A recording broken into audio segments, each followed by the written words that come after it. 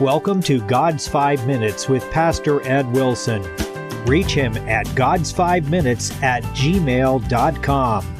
Now, here's Ed Wilson with God's 5 Minutes. Hello, friends. The 84th Psalm opens to the chief musicians upon Gittith, a psalm for the sons of Korah. The meaning of the term Gittith is said to be the winepress, and truly this jewel of worship does express joys greater than are to be found in the strongest wine known to its author. The sons of Korah were considered to be the most talented musicians in Israel. This psalm well deserved to be committed to the noblest of the sons of song. No music could be too sweet for its theme, or too exquisite in sound to match the beauty of its language. It is directed to the joy of the holy assemblies of the Lord's house. Not even we, the favored children of grace, who are called upon to have music in our spirits more beautiful than that performed by the sons of Korah, can have a richer subject for song than Zion's sacred festivals. It doesn't matter when this psalm was written or by whom, although to me it seems fragrant with mountain heather and other solemn beauties found in the lone places of the wilderness where King David must have often been. This sacred ode is one of the choicest of the collection. It has a mild radiance about it, entitling it to be called the Pearl of Psalms. If the 23rd is the most popular, the 103rd the most joyful, the 119th the most deeply experimental, the 51st the most plaintive, this is one of the most sweet of the Psalms of grace. Pilgrimages to the tabernacle were a grand feature of Jewish life. Families journeyed together, making bands which grew at each halting place.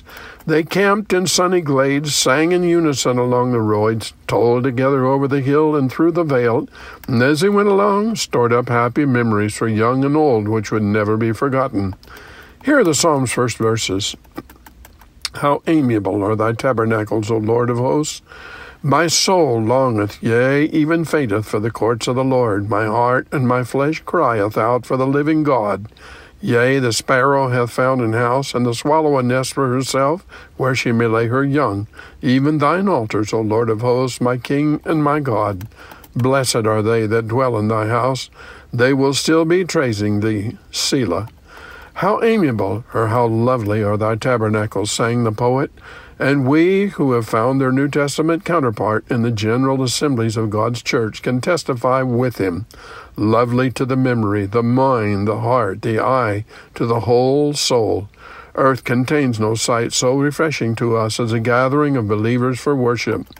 That's where we hear the ringing gospel messages that lay bare the needs of the guilty soul and point the way to hope and life.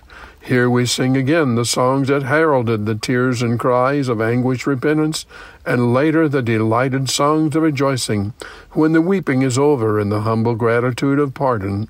It is here we meet giants of the faith from the far-flung reaches of God's kingdom, and listen enthralled to their description of seeing our God cause immovable mountains of obstacles to be removed, cast into the sea.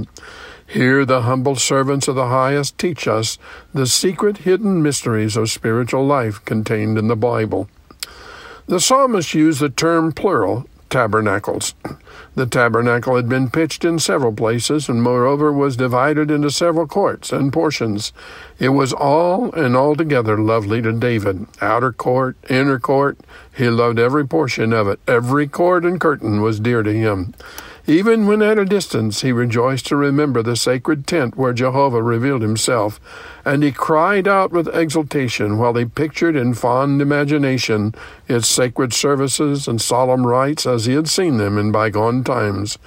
Without a doubt, his words spoke powerfully for his brethren from every corner and village of the Israelite nation. Because they are thy tabernacles, O Lord of hosts, therefore they are so dear to your people. Your pavilion is a center of the camp, around which all your saints love to gather, and toward which our eyes are turned as children coming back home so fondly to the familiar outlines of our parents' dwelling. Have you talked to God today? You have been listening to God's 5 Minutes with Pastor Ed Wilson. Reach him by email at godsfive-minutes@gmail.com. Tune in next time to hear more encouraging thoughts from God's Word on God's 5 Minutes with Pastor Ed Wilson.